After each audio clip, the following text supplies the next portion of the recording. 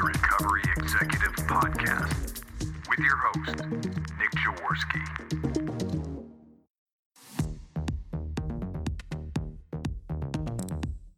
We bring you the business of recovery because those struggling with addiction need you to be here tomorrow as well as today.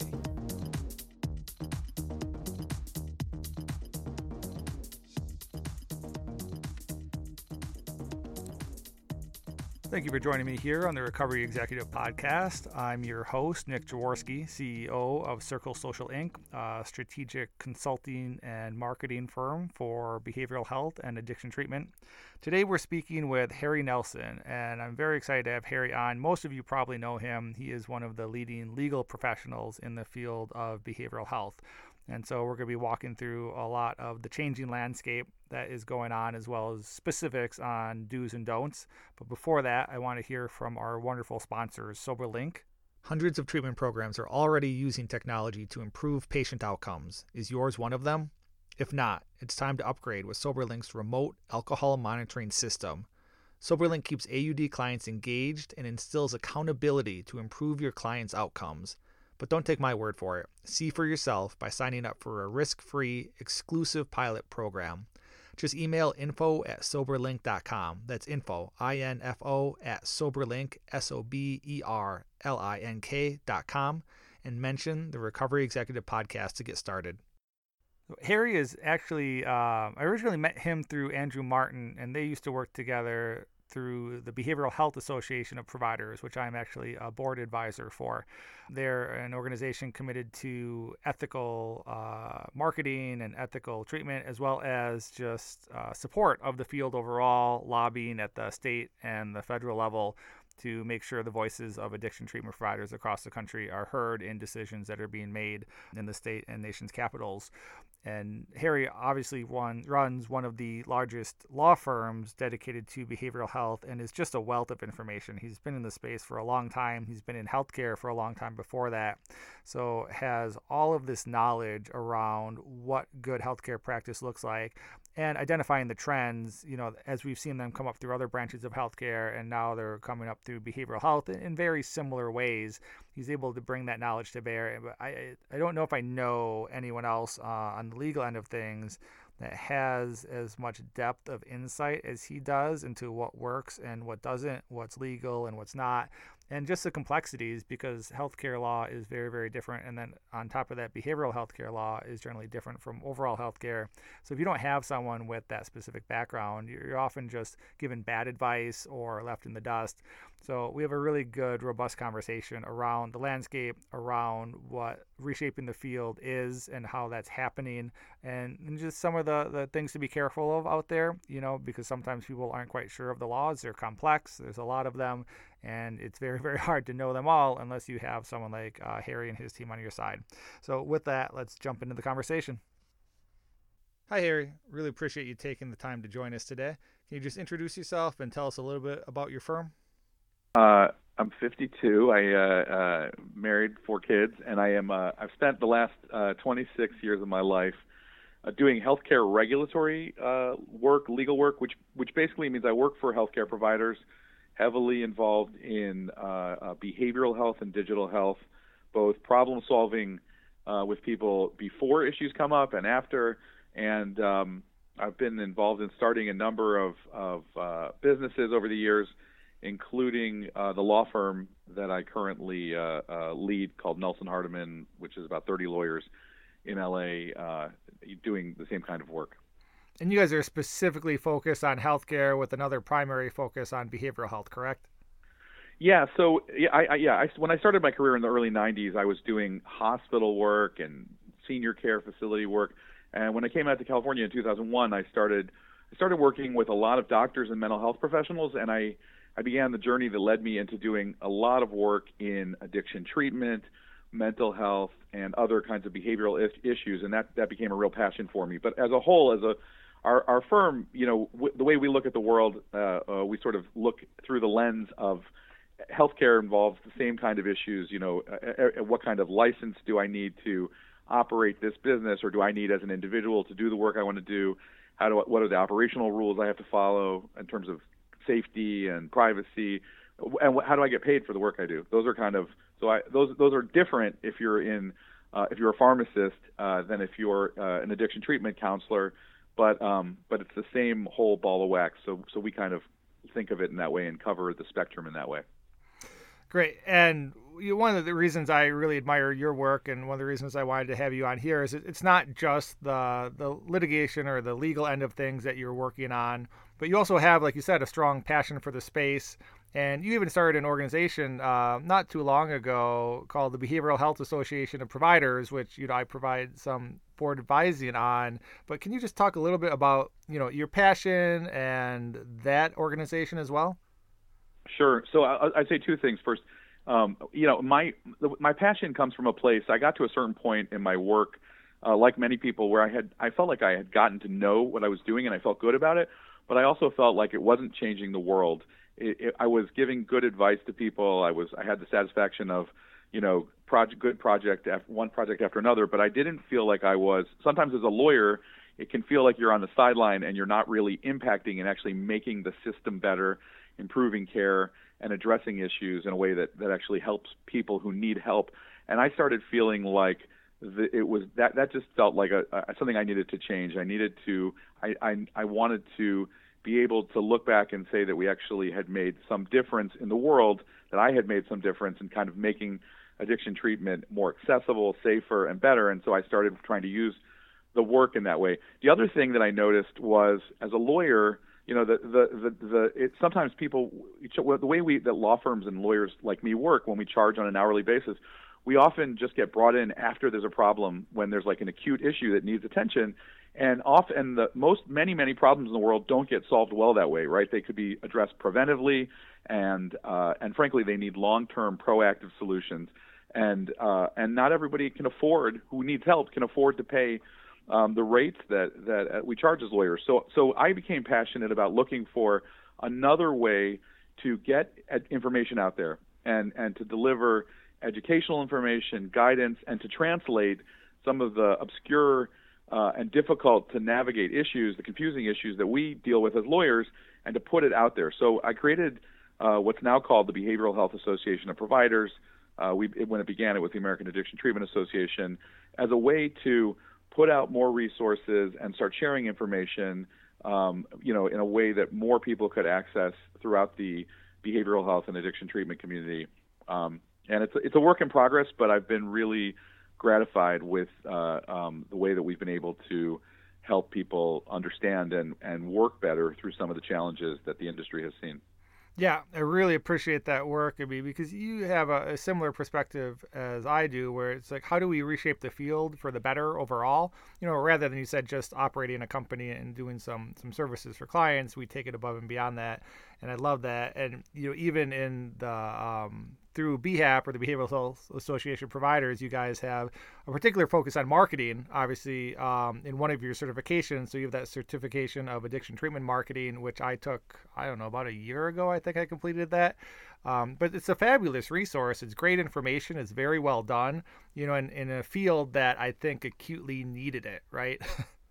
Yeah, so I feel really, that's a project that I'm particularly proud of. What I noticed was, the issues that have come up in addiction treatment in the last 5-10 years around originally lab services and marketing for, and those relationships around that, and then for patients, they are kind of, for me, they sort of echo issues that got tackled in hospitals and in other settings of healthcare and medical clinics, 20, 30 years ago. And the reality is that part of what happened here is that with the Affordable Care Act, addiction treatment and behavioral health were kind of forced into a healthcare system that the field wasn't ready for.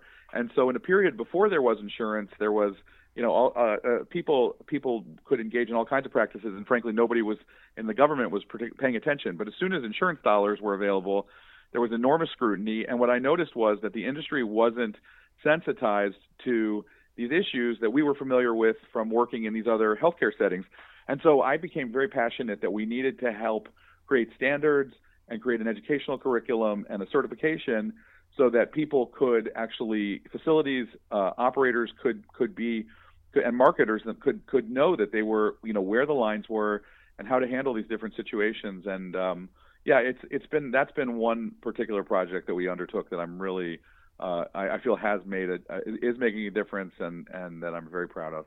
Yeah, I think it's a fantastic resource, and I mean, for any listeners out there that aren't familiar with it, I would definitely check out the website and check out that certification. It's great for compliance, it's great for business development teams, and even just some of the simpler regulations around HIPAA and everything.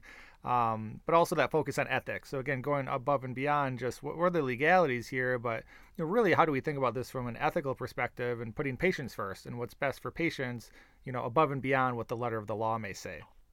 Yeah, I would say, what I would say the way that I approach this, the way I think about it, I've come to think about it over the years, is a lot of times people think about doing things ethically as as kind of a necessary evil, right? That that it's kind of like a grudge purchase, something that you have to do, something that you do it, but it doesn't necessarily help your business. And what I've learned, it's very hard to make a sale to people to just be ethical for the sake of being ethical. But what I've learned, again, in other healthcare settings, and what I think really applies here, is that the road to ultimate success and growth is to get out of this mode of thinking about it as what's the minimum I need to do to not get in trouble, and instead to really, that's like a fear-driven approach, I think, and instead to really think strategically about the way that your integrity as an organization really is the driver of your growth, right? That you can't if you're doing things at the absolute minimum, you can't possibly be delivering the highest quality service, and you can't possibly be competing at the highest level. And I really think that for me, part of what we were trying to do is to get people out of the place of being afraid of these issues, and instead really giving organizations, giving marketers the tools to be strategic and smart, and hopefully build stronger programs. Yeah, I mean, we see that all the time still, going to a provider and there's something going on with the way that they're doing promissory notes or the way that they have their sober living structured, in almost a Florida model. And there's a lot of legal issues and questions that come up with the way that it's done. And sometimes they're going through all these legal convolutions, and they have these, large forms that they've hired, firms to provide for them that says technically we're following the letter of the law. But at the end of the day, they're really, it's really gray. And then the question mark comes in is like, well, how committed are you to providing, patient first centered of care? How committed are you to being an ethical provider? If you're really just trying to toe the line and get away with as much as possible, it just creates a bad experience for staff, for community partners, and I think that ultimately gets reflected down into the patients, which will then eventually affect the bottom line in the business.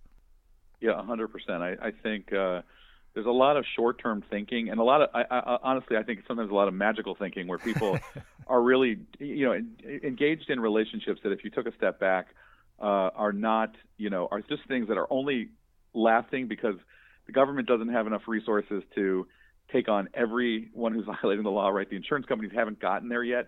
But I think if people start really thinking in terms of what I'm doing, is this a long-term strategy?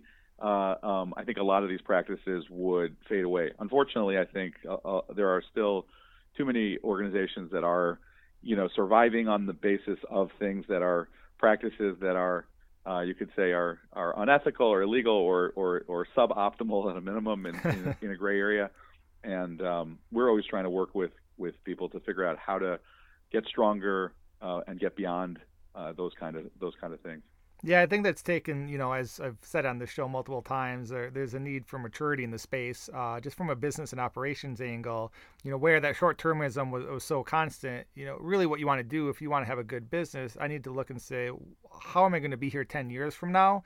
And if the operations or the legal framework or whatever I'm doing is just, viable, for the foreseeable future until someone cracks down or someone catches us, I mean, that's not a sustainable business operation. You have to think smarter than that, and you have to build your business to survive in an environment that's going to be there, 10, 20, 30 years from now. Otherwise, it just doesn't make sense, and it usually end up losing money, even though people don't think they will, they do.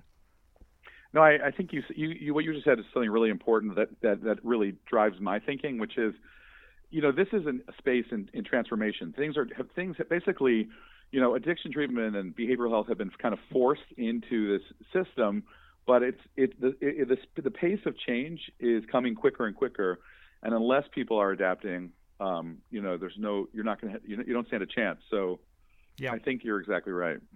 One thing I think we can get into right away is, sometimes people think, I think over the past year or two, there's been all this focus on ethics and, laws coming into place around patient brokering, but a lot of it's still happening. We literally just had a call from a provider 2 weeks ago that, I said, well, what are you guys currently doing for marketing? And they're like, oh, we just pay for a couple patients a month from some call center in the Midwest. I'm like, well, you can't do that. That's illegal, right?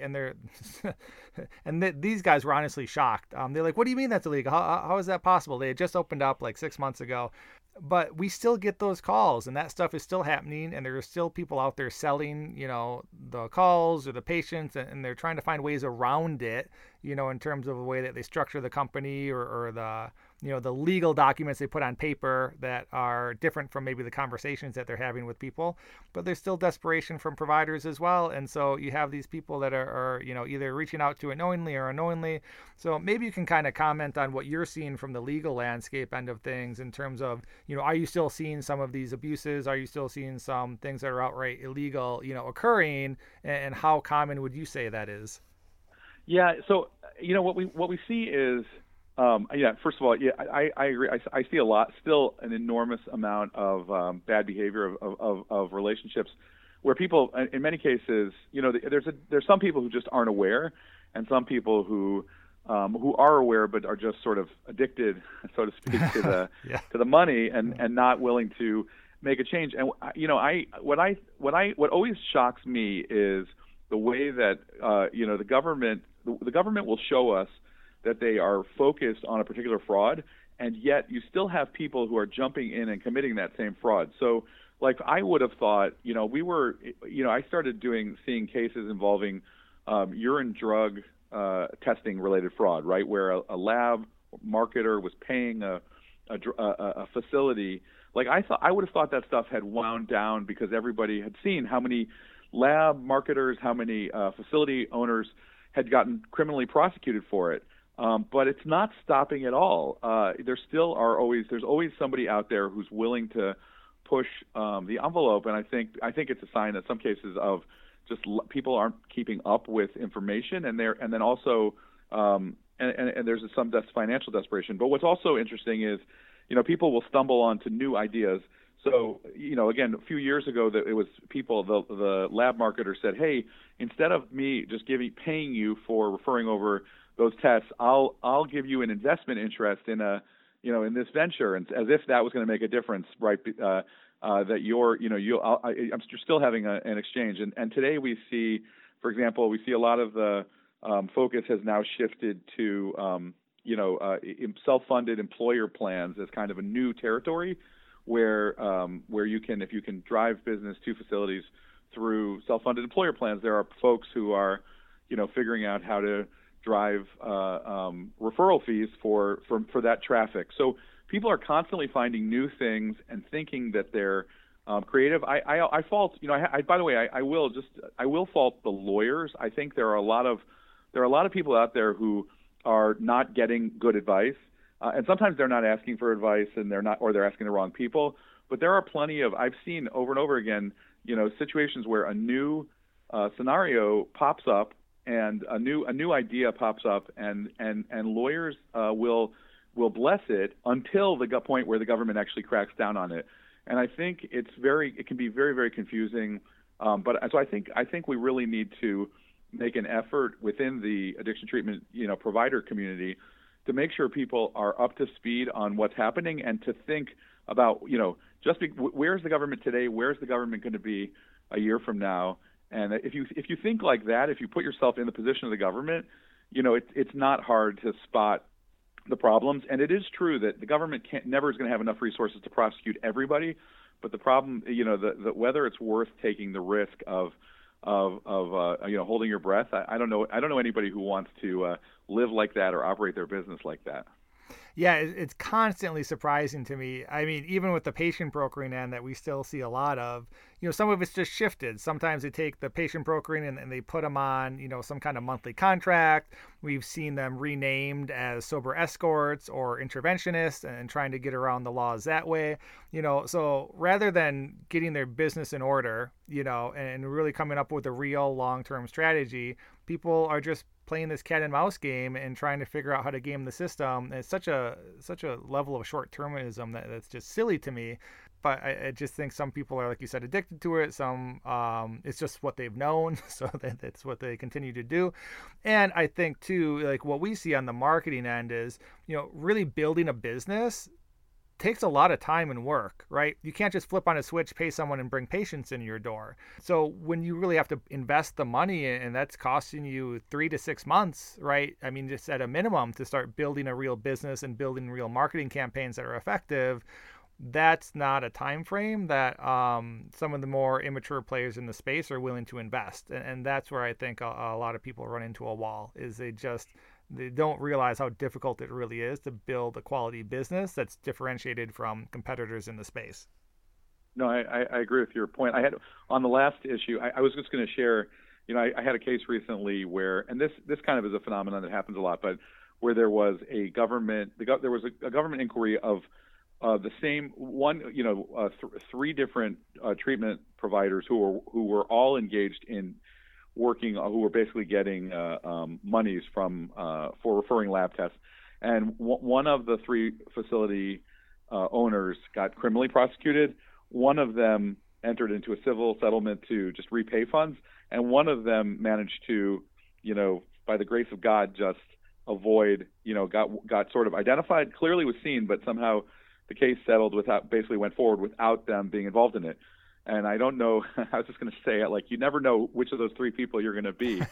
But I see that kind of phenomenon all the time. But and I agree with your point. I think if you're going to be involved in this, you really need to be thinking about what's it going to take to how long is it going to take me to actually get up and running? What are the resources I'm going to need? And also, even to me, equally importantly, is where is the business going? What is it going to look like, in terms of the modality of care, in terms of where the insurance companies are going to be and the need to be in network versus out of network. It's a lot of, I see a lot of folks who are just, happy with how the system is working today and not thinking about how it's changing. And none of it is a surprise, because we can see from the government, from the insurance companies, we can see where things are heading. Yeah, absolutely. And looking at what the payers want, what community stakeholders want, what the consumer or the patient wants, all of it has radically changed. And I'd say the most business that we get as an operational consulting marketing company is from people that were just kind of resting on laurels. And, the business came in, calls came in, didn't have a problem for years. And then suddenly everything changed and they have not adapted. They have not changed. They're still sitting there kind of confused as to why the world has changed around them, and they're struggling rather than trying to figure out how to adapt to it. So then we go in and we help them adapt. But I think that's a constant issue that keeps coming up, and we see it in a lot of our clients, is they just don't really understand, what to do. And because there wasn't a need to focus on the business before, right? It just kind of worked. You didn't have to run lean. You didn't have to have good marketing. You didn't have to have a good reputation or differentiated clinical care, right? Because you didn't have to have that, none of it was developed, and now that you need all of it, it becomes a challenge for providers. 100%. Yeah, it's look. I also, I see that phenomenon throughout healthcare, but basically, if you look back, you don't always know what moment of time you're in. So we saw there was a period of 2013, 14, 15 where, you didn't have to do very much. You could open up a residential facility. The rates of reimbursement were great. The standards, the expectations in terms of documentation were not particularly stringent.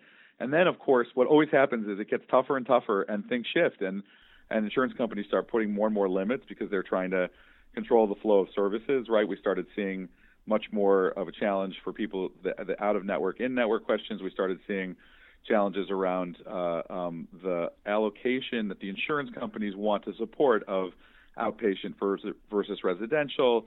And we and it's always like that. There's always this cycle where the payers are trying to control the flow of claims, and because they hold the money, they have real power over providers, and it's not always power that's used well. But if you're not paying attention to how things are changing, and if you're assuming that everything's going to stay the same, you are just a sitting duck.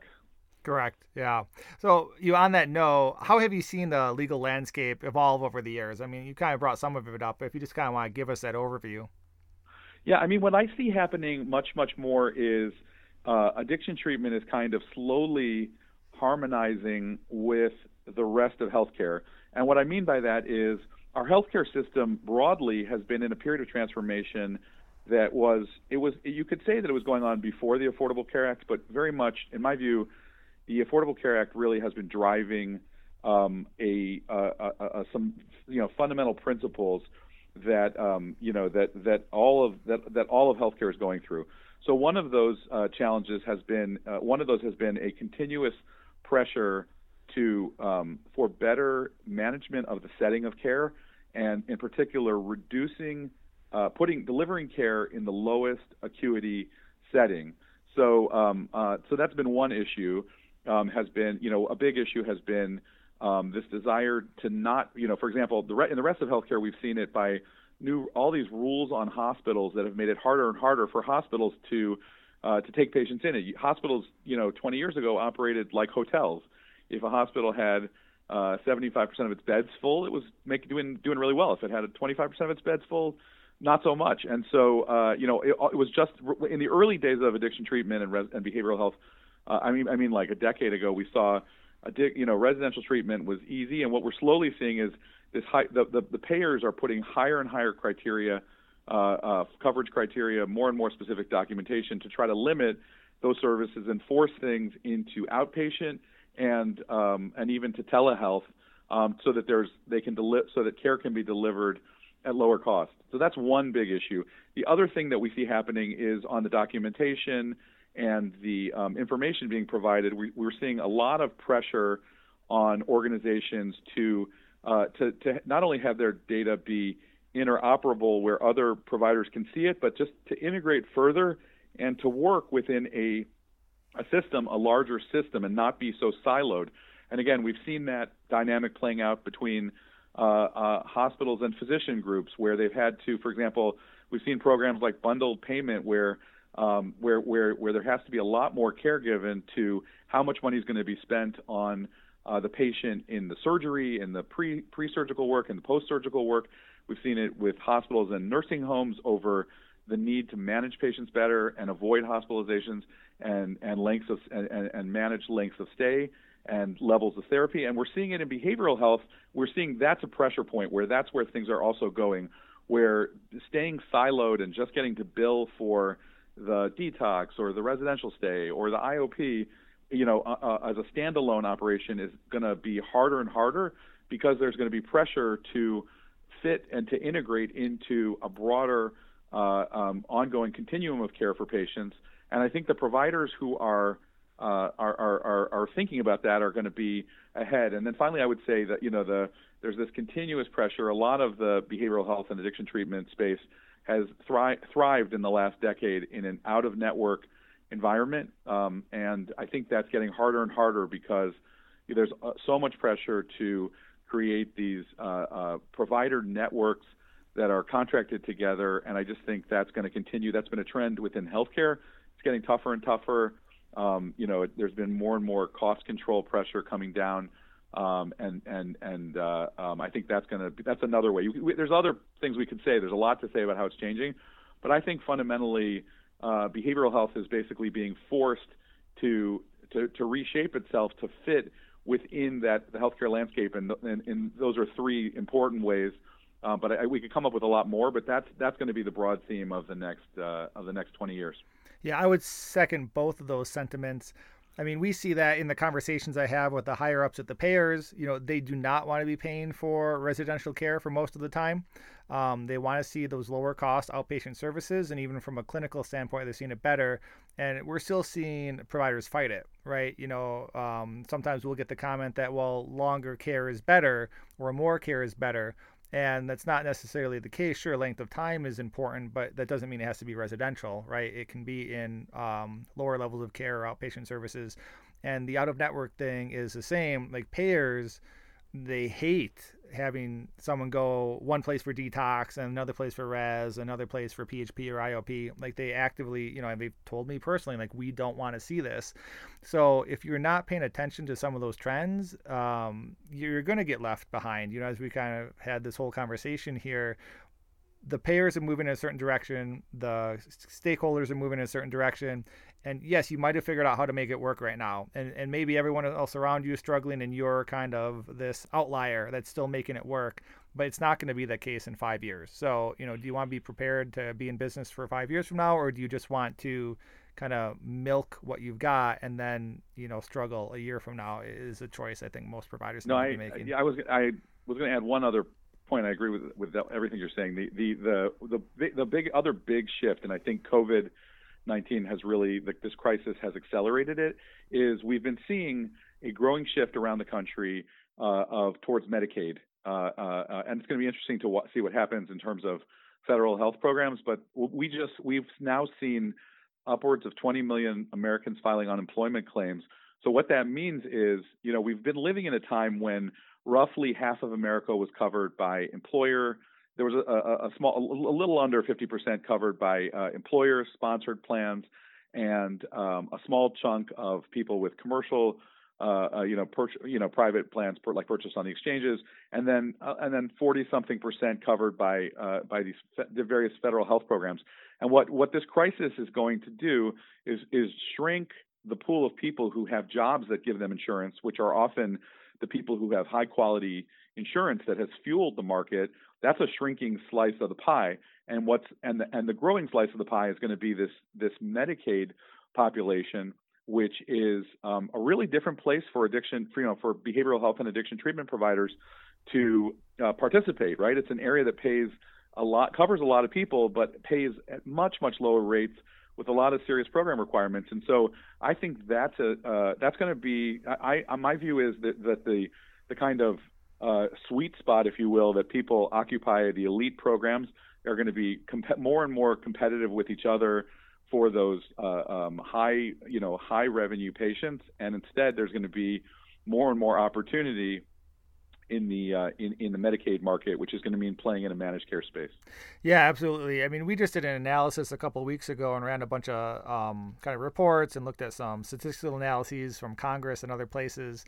And just looking at the claims data, we found that only about 1.5% of commercially insured patients actually use their policies for addiction treatment or SUD needs. Comparing that to Medicaid and Medicare, where you have 7 to 8% of patients using their policies for such. So you have a 7 to 8 time bigger market in Medicaid just based on the people who are using the policies. And then when you break it down further in res versus outpatient versus going to like a private therapist, for example, you find that the vast majority of people actually go to private therapists or they go to some kind of outpatient treatment.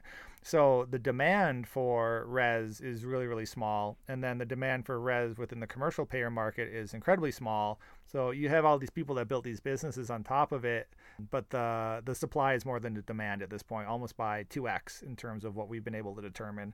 That's so interesting. That's really interesting data. It aligns with this, and I personally think it's going to get much worse. As a part of the fallout of this crisis. Yeah, I'd agree. What about some kind of the new laws that have been coming out? So, like the Care Support Act, for example. What are things that providers need to be aware around those new laws? So in the short term, it's very important to look at the stimulus bills, the Care Support Act.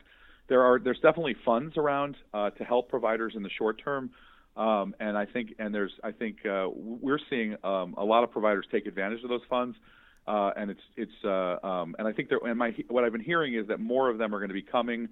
But again, that's mostly for people who are it's funds for people who are participating in government programs. We've had a lot of clients participating in the PPP loan programs, which have been invaluable to help people pay to keep their workforce intact, to pay utilities and rent and mortgage interest. So those funds and then are a huge short-term benefit. In the long term, some of the laws that we're tracking that we expect to pass, I definitely think there will be more public funding laws. But one thing that we're tracking is is the risk of a federal balance billing or surprise billing law, more consumer protection laws, because this issue has been a hot issue for a while, but even in this crisis, there's been more attention to patients getting hit with large bills, and we're expecting to see some protection there. I think that we are going to see some changes to further facilitate more and put pressure for more medication-assisted treatment. And my hope is that we're going to see some legislation to support things like recovery coaching and recovery housing, that have been elements that don't really match up with what we see in other parts of healthcare, but are such important determinants in supporting people in treatment. So, it's going to be interesting to see what else comes out of this. And obviously a huge question: what's going to happen in terms of Congress and the administration in November, which is really going to shape the what's ahead of us. Yeah, absolutely. Just a personal, kind of random comment there, but yeah, the surprise billing, I mean, that still gets it. We see it with patients, when we're talking to patients, they'll say they got a surprise bill from a treatment provider of, $10,000, $20,000. And like, well, what is this? They don't know where it came from. But I just recently had an experience with a hospital last summer. We took my daughter, she fell off her bike and had to go get stitches in her chin, and we got billed by the apparently the contracted doctor. That was the office, and so we paid that bill. And then like 3 weeks later, a bill came from the hospital for twice as much, for apparently facility use fees. And we're like, what? And what's going on here? So by the way, we're seeing already at the state level, a lot of times it's very important to pay attention not only to the laws getting passed in Washington, but at the state level, we've seen this issue has really been picking up speed in the states. And there's been for a long time, the focus was on hospital emergency room bills. There's a much bigger focus now on not only physician care, but on behavioral health care. And I think what we're seeing is basically, to a large extent, the whole issue of patient responsibility, financial responsibility, has been ignored for a long time. And the patient what's it called? The cost sharing pieces, the deductible, the co-insurance, and so on, have been pieces that have in addiction treatment people have ignored. And unfortunately, and I think what we're going to see is much more pressure on providers from decreasing insurance benefit to really get money out of patients, which is really a challenge in addiction treatment. Yeah, it's definitely not easy, but something that we constantly consult on clients with, and trying to get them to put some kind of process in place to provide financing or collections, and just having that conversation with patients that saying, hey, you actually owe this, which is tough, and you can speak to this, but you still have providers that are waiving deductibles and will outright tell a patient on the phone that they're going to waive the deductible in order to attract patients. But maybe you kind of want to walk through some of those current pitfalls legally that you still see. Look, it's very, very, this is a big issue. This is actually something I'm proud of that we put together a few years ago. We put something together called the Patient Financial Responsibility Toolkit to explain these issues. And so, so I constantly am hearing from addiction treatment programs that our competitors are, waiving deductibles, our competitors are waiving co-insurance, our competitors are providing housing. We have to do these things.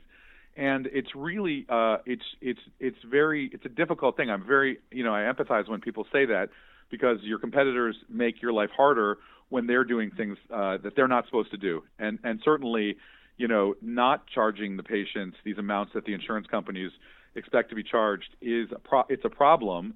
The insurance companies treat it as a fraud and abuse issue. They'll say you're interfering with our contract with our which required these things. They'll say you're misstating your prices because you're claiming that this is your price, but we're only supposed to pay this part of it, and really what we're paying is the whole price. So the payers have all these arguments about why it's a form of fraud. The solutions that we've been working on and we advocate for and advise people on have been to find ways to work with patients. So finding, for example, ways to finance patients, right? To let somebody or a family that's either financially exhausted or a person who's struggling to find recovery, letting people, advancing those monies and basically letting them pay over time is one solution, and recognizing as long as you do it in a legitimate way that not everybody's going to be able to fully pay it back, but giving people time to get back on their feet is one possible solution. And then the other is, that we spend a lot of time working on is addressing financial hardship in a way that's consistent with the law in your state. And this is a tricky issue because some states, Florida makes this very, very difficult. California is much more flexible on this, but basically trying to come up with a system that reasonably, assess, where you really do in a reasonable, thorough, and consistent way an analysis of the hardship that a particular patient or family is dealing with, and recognize that in the form of a discount or a waiver of particular fees. And it has to be done very, very carefully, because if you do it the wrong way, the insurance companies will accuse you of fraud. But the thing that we've been really heartened by is that we put together this guide through BHAP, and several of our clients and one of a billing company took it to some of the large payers. One of them took it to Cigna, another one of them took it to Aetna, and without us even knowing about it. And they came back to us and they said, when the insurance company senior people read this, they said, this is exactly right. This is exactly what we should be doing. So it was a good feeling to know that we put resources out there. But the frustration I have is that I think they're only known by a small handful of people, and I think the challenge is, how do you get the word out there that there's a right way and a wrong way to do this, and you need to learn to do things the right way, because when if you do them in the wrong way, if people call your program and your staff talks about it in the wrong way, you just are opening up a can of worms that is hard to close. Yeah, well, I hope this podcast here is one of the tools out there to be able to kind of spread that word, and we can actually include that in the show notes. If you have a link to the resource on the BHAP site or whatever, so definitely send that to me afterwards. I think one of the comments I was going to make too is we get the same concerns from clients, especially when we were first starting. But I mean, as everyone, all the listeners know, we only work with certain providers, right? And we won't work with the provider unless they're committed to doing things the right way. And all of our clients do very well. We have small providers, we have medium size, we have some of the largest providers in the country, and they do very well and they do things the right way. So, I mean, we have massive amounts of data, with successful providers, big and small, that they're able to do this and compete and still do things the right way. It doesn't mean you're not going to lose a patient or two here or there, right? That'll happen. But you're still be able to run a successful business, and you can do it with the confidence that, one, you're doing it right, and two, you're going to be able to run these business processes for the next 20 years, whereas your competitor might have to shut down next month, Yeah. I think, it's heartening to see, good programs doing the work and succeeding. In my business, those are the clients that I'm really, the work that I really enjoy is working with those people and problem solving with them. And then we also get a lot of people who have done things the wrong way, and now the government is, breathing down their necks. And it's tricky. I really feel like you said, one of the things you said is something that I really resonate with, which is I never want to support window dressing. I don't want to be used as window dressing, right? I don't want to have people use my name and say, as a way to insulate their bad practices. But unfortunately, there's a lot of folks out there who are kind of not even aware that what they're doing is completely backwards, and there's work that we have to do to kind of help fix it and get them turned around. Yeah, absolutely. And there's people that have started businesses young or just without a lot of background or around all of this stuff, and so once they figure it out, they say, okay, well, we need to do this right, and how do we do it? And then they reach out to, people like you to figure that out. And I think that's great. I mean, I see that so valuable in the space, and we do the same thing where you've got someone that maybe didn't quite do things the right way in the past, but they realized it and they want to figure out how to do it right, and they want to figure out how to do it right and be successful. And so they'll reach out to us. And I mean, that's so much value in the space, right? You're taking a provider that maybe didn't have the best practices in place, but is now turning that around and becoming a quality provider. So not only are you eliminating, bad practices from the space, but you're improving practices for patients and providers, as you move forward. And it's actually a piece that I enjoy about the work that we do. How about some specific questions, just, legal things that come up that people often have question marks on that, you get every single conference you go to. I always hear them, but let's just kind of start with a short list. Like, so promissory notes, paying for flights, paying for travel, what's the legalities on that?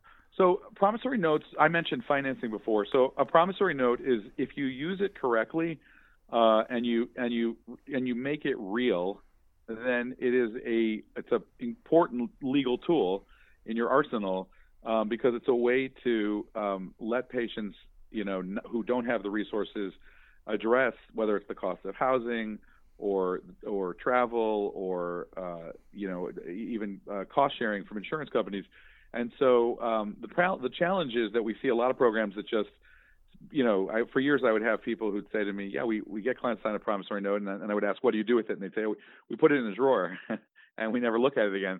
And the problem is you got to really explain to clients and do the work to say, this is real. Like, we understand that you're in a position where you can't afford to pay this today, and we're gonna give you the opportunity. We're gonna cover the cost of your housing, for example, but we expect you to pay us back. And so it's the program. The programs that are doing it the right way are not just signing the promissory note. They're talking to the client and they're helping the client figure out how to start paying it back, they're giving them time and space to get back on their feet, but they're also, treating it as a real thing. And if you do that, I think the promissory note is one of the most powerful things that we have to actually address this challenge of people not having the money that they need to pay for things that the provider can't just give them. What about, you just mentioned housing. So you're running a PHP or an IOP and you have offsite sober living. We've seen providers just waive those fees or not charge fees. I shouldn't say waive them. They just didn't charge anything. What were the legalities around that? So this is an issue. You've got to look at your specific state because there's a significant difference. One of the things I'm really proud of that we were able to contribute to was work by the California Consortium of Addiction Programs and Professionals, CCAP, to pass the new law that allows that clarifies things in California. So what we know in this area is in all states it's always a problem if somebody is running a recovery residence, sober living, and they come to you and say, I want to send you this patient, but I want you just to cover the cost of their housing. That's a problem because that's a quid pro quo where they're referring you a patient in exchange for you paying for the patient's bed, right? But what the new law in California says is that you can provide housing to people as long as you sign a separate contract and have them pay for it. And what we're seeing, the area that comes up that's very gray is what do you do with these people who can't afford to pay for their own housing? So to me, the first solution is always financing, promissory notes, financial hardship discounts, but it has to be driven from, it always has to be in a context of you're doing those things out of compassion for somebody who's already a patient who's thinking about your program, not in order to get the referral. If you are making those as a promise, whether to the patient or to the referral source, and saying, I'm going to cover these things or I'm going to do this in exchange for you sending this patient, then you are in you're in an illegal relationship. That you're basically squarely in the definition of a kickback. So I think we need to it's really a challenging area because people need housing. There aren't government funds to provide the housing that people need, and so I have clients who are using a model of financing, are giving some discounting for financial hardship, are covering some of the cost and understanding that they're not going to get back 100 cents on the dollar from everybody who they finance, and as long as they're doing it in a careful, consistent, thoughtful way, what we see is that the state authorities are comfortable with it, the insurance companies are comfortable with it, and it's working. But you got to be careful in this space because it's an easy way to step into a landmine. Yeah, I think what I would ask is, I mean, it's not like you have to charge someone $1,000 a month for rent. You can charge them $50 a week, and yes, it's a cost, but it's probably manageable for a lot of people. I mean, is there anything on the legal end in terms of how much has to be charged? So there are some states that have fair market value, that raise fair market value as an issue. There's no states that specifically police that issue. The states are always looking at, is there an inducement? Are you inducing people? But I think what we're seeing is, what I'm saying at least, is the emergence of more reasonably priced sober living. What I had seen 5 years ago was a lot of very high-end sober livings that were getting paid by outpatient programs. Getting bed vouchers covered for pretty hefty amounts of money. And by the way, if you have a, I know of people who run unlicensed recovery residence housing that is really that has high demand and can command big fees, and that's great. If you have a brand where you are such a well-known and respected provider that people are willing to pay your fees, that's great. The problem is just if you're looking for insurance money to cover the cost of it and to pay it out of what you're charging outpatient programs, I think you're on you're on borrowed time. Yeah. What about price differentiation? So if you offer a highly discounted rate for private or cash pay versus what you're charging the insurance companies. So that's a real trouble spot, right? The insurance companies, if you don't charge the same price to insurance companies that you charge cash pay you charge cash pay patients, and the insurance companies learn about it, they will accuse you of fraud and abuse. They regard it as like a misrepresentation of the price because you told them one price, and you told, and then you really had this other cash pay price. So our general recommendation is not to have a discounted cash price. Our recommendation is to have one price, but then when it comes to people who are willing to pay in cash, you can look at what can you do, what can be done to apply a potential discount lawfully to that. So here in California, for example, we have something called the prompt pay discount, and that is a mechanism that people can use to, within very specifically spelled out in California law, to give a discount to people out of recognition that they're paying right away. So technically, the insurance company, but the documentation has to reflect that the price, the official rack rate price that's being billed to insurance and to cash pay patients should always be the same price. It's just that you can apply, like every kind of pricing, you can always apply discounts for particular things that are permitted by law. But you got to, again, that's an area where you got to be careful because not every state is as reasonable as California on that issue. Sure. And something on the travel we should probably clarify for people. Is there anything around like distance or type of transportation that falls under the legal purview? Yeah, so California was again, different rules, different states, but California under the new bill allows for payment for flights as long as you buy a round trip ticket and people assume responsibility for the cost of flights. And then I believe it's 250 miles under the California bill was the final amount that people are allowed to provide transportation to programs. And we've seen some flexibility. This is a place where Medicare used to have a rule. Medicare has a rule that in general providers can cover transportation costs up to, as long as they don't promote, aren't using it as like a marketing device, they can cover transportation up to 25 miles, and I believe it's 50 miles in rural areas. But California decided to extend that significantly to in the addiction treatment context. All right. And then what about patient brokering and kind of some of the shifts we see in the business model there? So, we're seeing people that, maybe pay someone on a salary, but then, if they don't bring in a certain number of admissions, they're fired, in short order. Right. So it was the biggest legal shift that we saw in the last 2 years was in the fall of 2018 with the federal passage of ECRA, the Eliminating Kickbacks and Recovery Act. And that was really significant because it basically was a federal law that applied to all insurance covered services for patient brokering, so the general, it basically kind of aligned the standard with very closely with the existing Medicare rules. So in a nutshell, what it says is that if you're going to have somebody who's marketing, they need to be marketing under a written contract. It has to be a written contract for a term of a year. It has to spell out very precisely what exactly they're doing, how much time they're spending. It cannot in any way be a payment for based on the value or the volume of referrals. It has to be a fixed amount that they're receiving for fair market.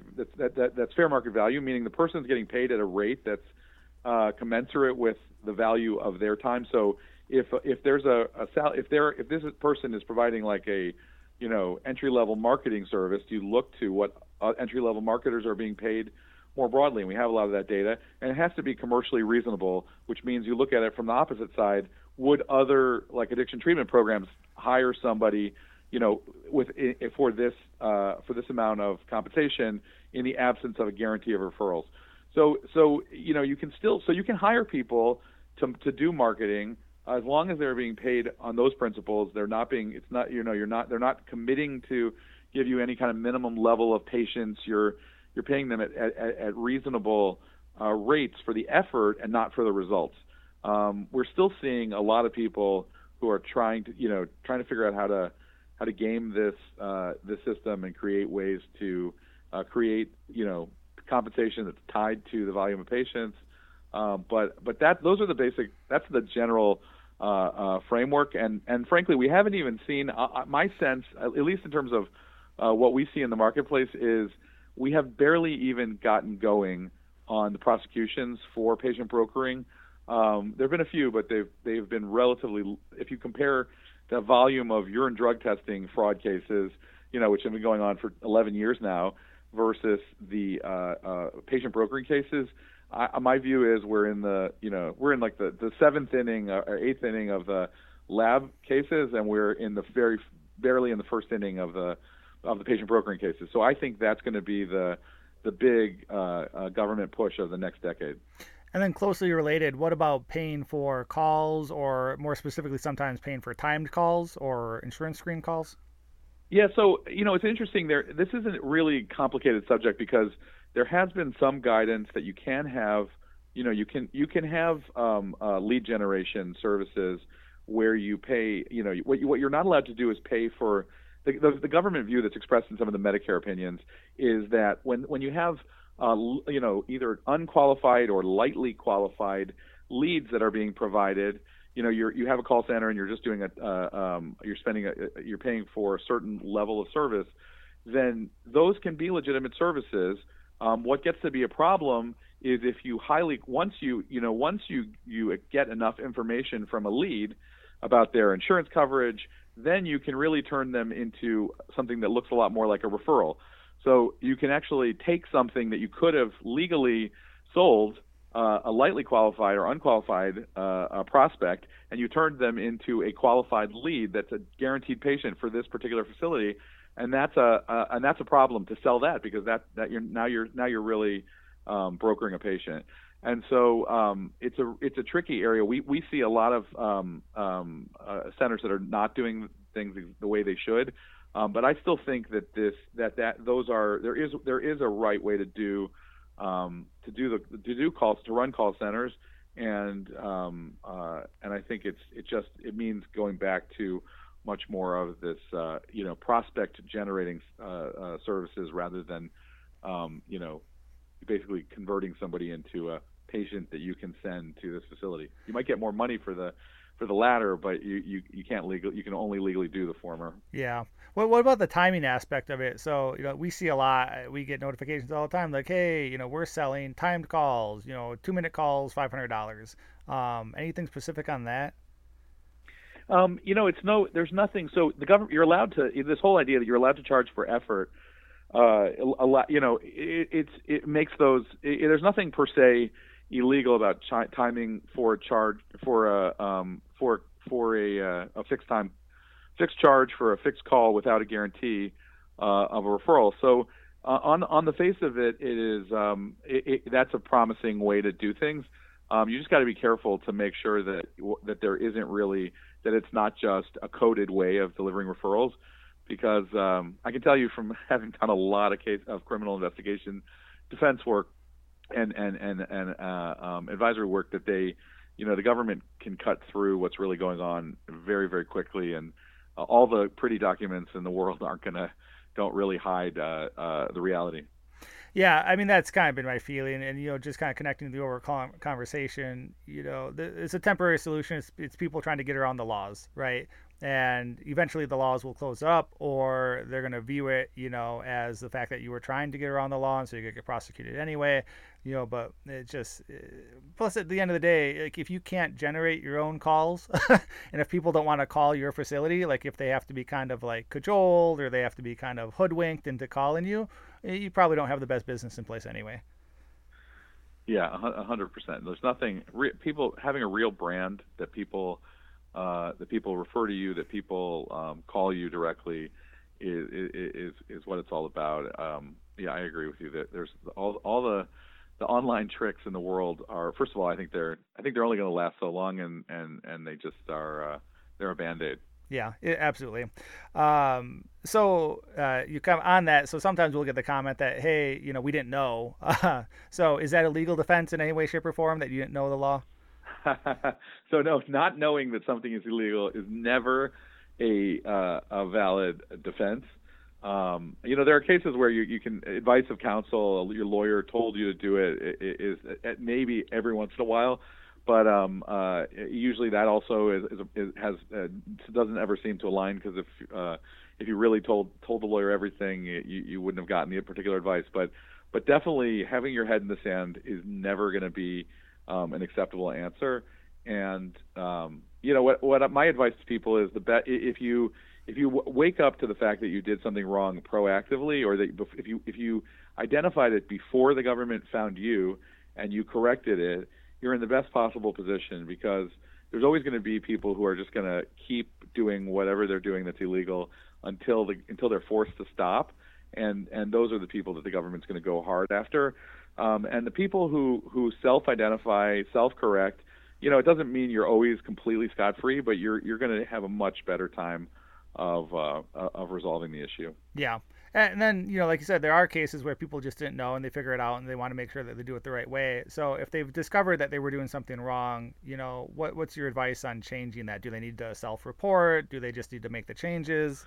I would you never want to self-report without speaking to a lawyer and getting some advice. I would say that there are some cases where either there's a clear-cut legal responsibility to report something, or it's almost inevitable. But I'll be honest, I would say that in a majority of cases, our advice, and it's always situation specific, but ends up being that the best thing to do is to make a clear correction of the problem, but not necessarily to self-identify. Unfortunately, our system doesn't always have great, specific, that's not always the best approach. Sometimes you can actually create more problems, but it's situation specific, and definitely that's something to call a lawyer about. Yeah. Well, really appreciate all the information here. Great, and a lot of stuff that providers need to be knowing. So any final thoughts before we kind of wrap things up?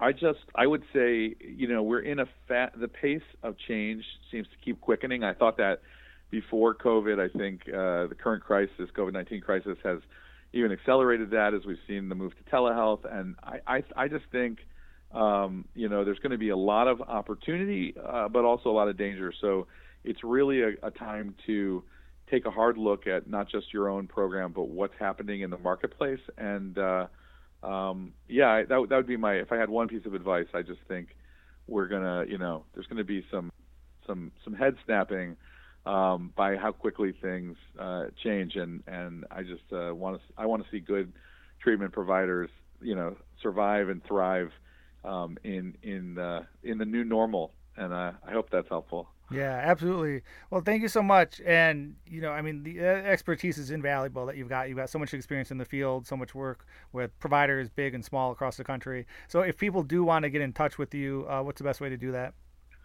So you can find me on the law firm website, NelsonHardiman.com, or at HarryNelson.com. And I'm happy to be a resource. And Nick, I really appreciate what you're doing and the chance to talk to you today. Well, thanks so much, Harry. Again, it was great having you on. I appreciate it, everyone. We will see you guys next time.